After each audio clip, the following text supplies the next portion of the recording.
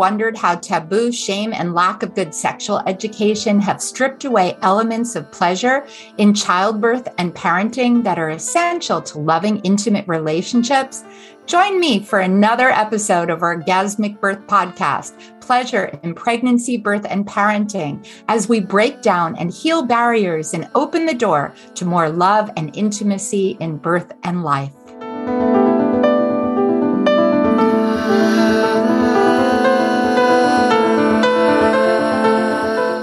What is holding you back from experiencing a respectful, pleasurable birth?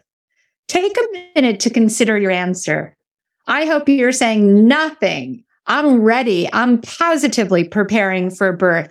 But I know for some, it takes time to consider all that's possible in birth, as our cultures often cast shame and disrespect sometimes around women's bodies and sexuality. And combining birth and sex, that can take a lot of unpacking and is often holding people back from believing birth can be full of love, joy, and pleasure.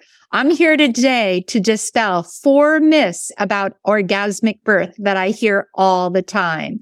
Hi, I'm Deborah Pascali-Bonaro, founder and director of Orgasmic Birth and host of the Orgasmic Birth podcast.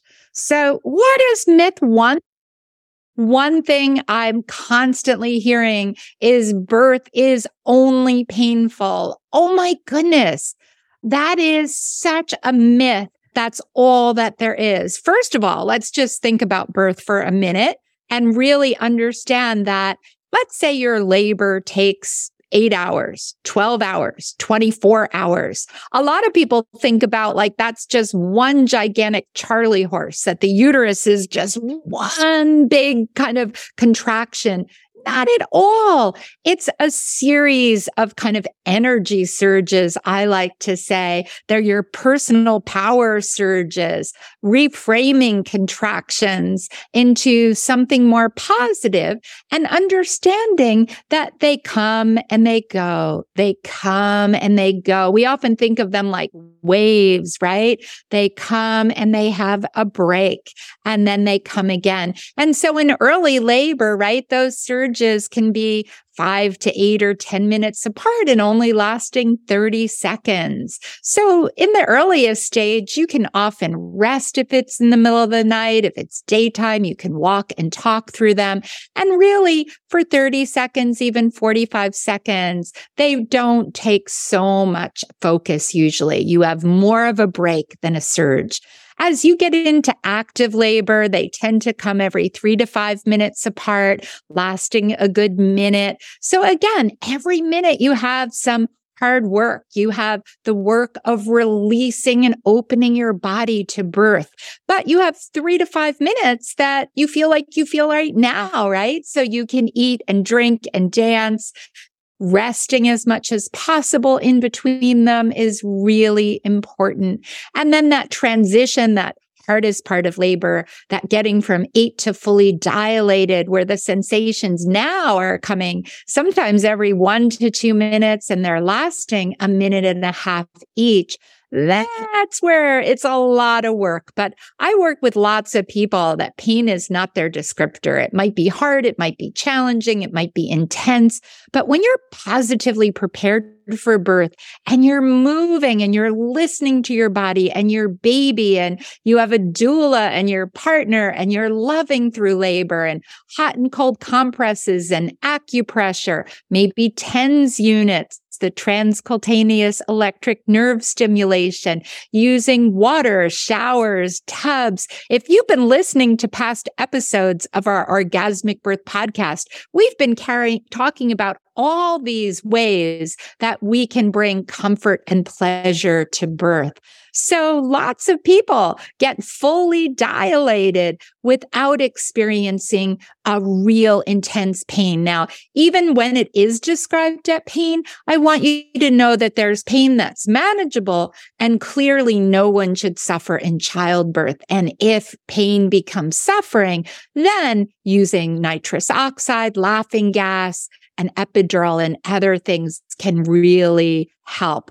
But I want you to know that a lot of our current practices cause pain when there are strangers coming in and out and you don't feel private and safe, when you're being told that the only thing you have for comfort is a bed. And we know that laying back in a bed, and we've talked about this, actually makes longer, harder labors, and that increases your pain. So having balls and peanut balls and cubs, and I talked about these, even demoed them if you jump over to my YouTube, there's just so many ways we can find comfort.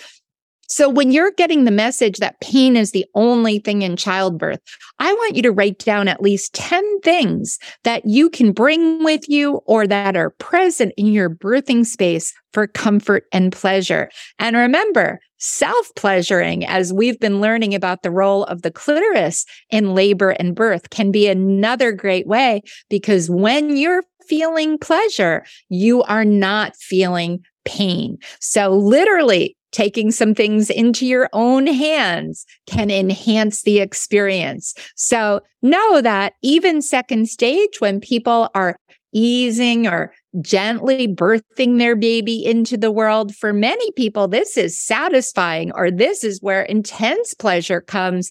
And we know from all that we're learning about the clitoris's role in labor, that again, having freedom of movement, listening to your body, moving where you need to move. And particularly, most people choose positions that are slightly leaning forward. And this is going to put more pressure of the baby's head into that clitoral complex, into the vagina. And that's designed to produce even more oxytocin in your brain, which is going to give you pain relief and feel good, and loop back down to the oxytocin receptors in your uterus, creating more force, but more ease to birth your baby. So that stand and deliver, don't take it lying down, that's also going to create more comfort. So this message, birth is only painful, really examine. And when you hear stories, find out, were people in environments that they were encouraged to listen to their body and their baby, to move and really put music on and aromatherapy and have water and have the full range of comfort measures available, because that's what we need to move pain to power with pleasure. Myth number 2 is that people that have past trauma cannot find pleasure in childbirth. And I really want to say that's a myth, but it is one that has to be carefully prepared for. I'm listening to a book by Oprah Winfrey and Dr. Perry right now, and they're doing such a great job of talking about what happened to you, not what's wrong with you, but that 50% or more of people have past trauma. And pregnancy is such a time that as you're ready to grow and growing this new life within you, to think about what those traumas are. Do you have intergenerational trauma? Is there trauma in your family? Have you experienced trauma? There's such a ripe time, and we've had several discussions on past podcasts and many more to come on healing trauma and what an important role that is in preparing for birth, so that we don't pass along those traumas. Because birth is the time that I have worked with many survivors of sexual abuse, domestic violence, emotional abuse, other past traumas. When you are prepared, and that includes having a good team. You want to have a midwife or a doctor that really understand your history, that are taking the time to listen, to respect and honor you, and that are really aware of what would be triggering for you and the kind of words and care and support that you desire. Because when the people are there that can truly respect, honor, and love you through labor, when they understand your preferences and desires, and you've done some healing work, birth for many people is a total reclaiming. If you've watched our documentary, Orgasmic Birth, Helen is a survivor of sexual abuse, and she tells a beautiful story of reclaiming her body in that time of birth, of really feeling honored, of really being able to step in. She says, this wise woman just entered my body and knew how to birth my baby. And it's when you feel that safe, when you feel respected and honored. Birth is a healing opportunity. And I think as a society, this has been a tragedy that we've lost. Instead of realizing the power of birth for healing, and even if you're not a survivor, the power of birth to just stand in your power, right? To find strengths inside of yourself that you never knew you had, to have this inner wisdom that just flows through you in birth awaken. It's a time to help every woman, every person that's giving birth in their family to celebrate this incredible rite of passage of bringing life into the world with their strength and joy. And instead, we know for many people that are survivors, our disrespectful care, strangers coming in, using words that aren't sensitive to your own situation, re-traumatize people. So instead of having an orgasmic birth, they're having a traumatic birth. And even for people that are not survivors, birth trauma is on the rise. So truly, this myth has to be busted. But it has to be busted for providers and for everyone. And it's why if you're pregnant and you're listening today, or you know someone that's pregnant, or you're a doula or a midwife or a nurse, we all must come together and help every woman that's preparing for birth to do it in her way, to be heard, to be seen, and to create safe environments so birth can be the fullest for every person. So my third myth is an orgasmic birth always includes an orgasm. Now, I wish I could see you right now or hear your voice. How many of you, when you first heard orgasmic birth, you put orgasmic birth together and in your mind, it said orgasm? And I hear that all the time. But no, orgasmic is a heightened physical or emotional response. It can include orgasm, but it doesn't have to. And you've heard me go back even to episode 1 when I talk all about my journey and orgasmic birth. Orgasmic birth for me and for Elizabeth Davis, the co-author of our book, Orgasmic Birth, is really a person that gives birth in their own power, in their own way, like I described, finding your team, being honored and respected, being a part of decision-making.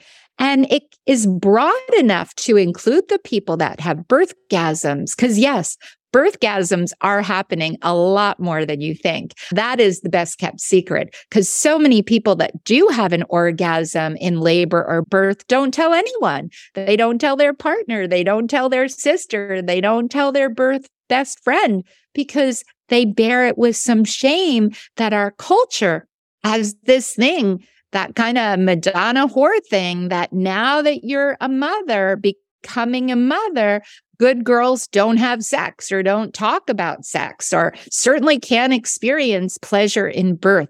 So we've got to bust this myth that birth is a part of a person's sexual life, right? Birth includes all our sexual organs. The baby comes down through the cervix, which can have orgasms, through the vagina with the clitoral complex, all embedded there into the pelvic floor, through the vulva.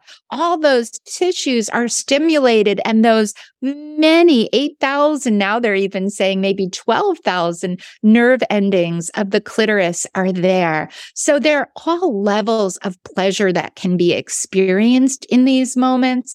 And some people will have orgasm. Please, as I always have to say this, that birthgasm, an orgasm in childbirth, should not be a performance standard. Don't put that on your birth preferences or wishes or desires. We have enough pressure in birth. We don't need to add more to it. But should it happen, or should you decide to do a little self-stimulation, self-pleasuring, or use a vibrator, or have your partner touch you in ways that are a turn on. And certainly words are turns on. What are words that you want to hear that are going to love you through labor and get that loving feeling going? So you want to really think of all the ways you can address that orgasmic birth could be for you. And the first way is pause if you're listening now and have something to write on. Write your own definition of orgasmic birth. It's don't let anybody put upon you what birth should be. You should claim it for yourself. So if you define orgasmic birth and it's broad enough for whatever feels safe for you, then every person can have an orgasmic birth.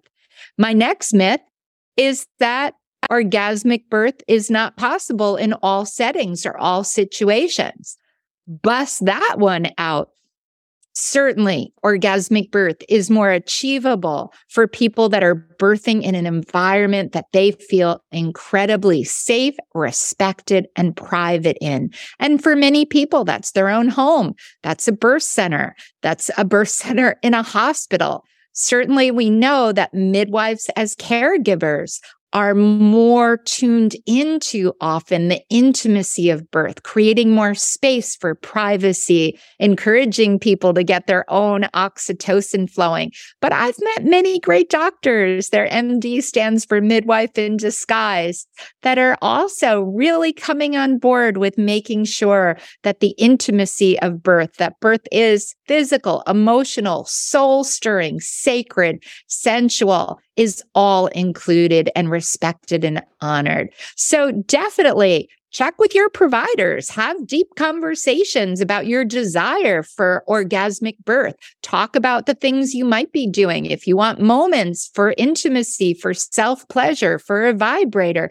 If you don't feel safe talking to your caregiver about that in pregnancy, then, wow, that's a warning sign. That's going to be then really hard for you in labor. What is holding you back? And if your provider doesn't want to have that discussion, that's another big red flag that maybe you're choosing the wrong place. And people say all the time, for my first baby, I'm going to do this. Next time I'll shift. But each birth deserves for you to have the fullness of the experience, to feel safe, to feel honored, to come away with great joy.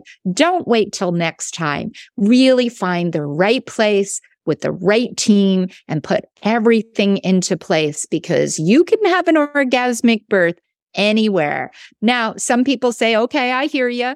I hear you saying, what about if birth asks more and we need more interventions? We need an epidural, or maybe for our baby's safety, we need a cesarean birth. Yes, you're not going to experience the same type of pleasure, but remember, they're still here. We often say when these lips are smiling, a great midwife, Yeshi Bidan Kita, she's a famous Indonesian midwife that joins us a lot at Eat, Pray, Doula when we teach our retreats in Bali. She said, when these lips are smiling, the other lips, right? The vaginal lips there, the vulva are smiling too. And so even if we don't have sensation there, or we're birthing with a belly birth, we can still be loving. Partners can still be whispering things. We can have the music that brings us into sacred space, sensual space, whatever that is. And I've been with many people where their birth took a different path for their baby's safety, but we were able to still think of all the ways that we could bring oxytocin and love and experience the joy, the intimacy, and the incredible power of birth. So no, you really do need to take time to look at birth in each situation and say, should that happen? What are ways we can love ourselves through labor? Love yourself, love your baby. And for partners listening, you should be making a list too. What are your oxytocin enhancers? Places you can touch and kiss, and words to say, music to play. There are so many beautiful ways that I hear partners create like their secret little love through labor kit and songs and things, and surprise people in labor in any situation. So know that orgasmic birth is possible for every person everywhere. So I hope those myth busters helped you a little bit to reframe what you're thinking about orgasmic birth. But in all of them, it takes preparation. So I hope that you're listening to our podcast and we're filling you with new thoughts, things to explore, go deeper for yourself. And if you'd like more, join our Pleasurable Birth Essentials. I'm happy to guide you in our online childbirth class, taking you deeper in how to move from pain to power with pleasure. I also offer private coaching and doula workshops. I'm training doulas all over the world, and we're talking about all the ways that we can bring comfort and pleasure and hold space for every person to be seen, heard, and respected. So thank you for joining me today for another episode of the Orgasmic Birth Podcast. And wherever you are, I wish you at least one pleasure today. And I always say when you're preparing for birth, make sure you do 3 to 5 pleasures a day. Start getting that pleasure flowing. Look forward to talking with you next time.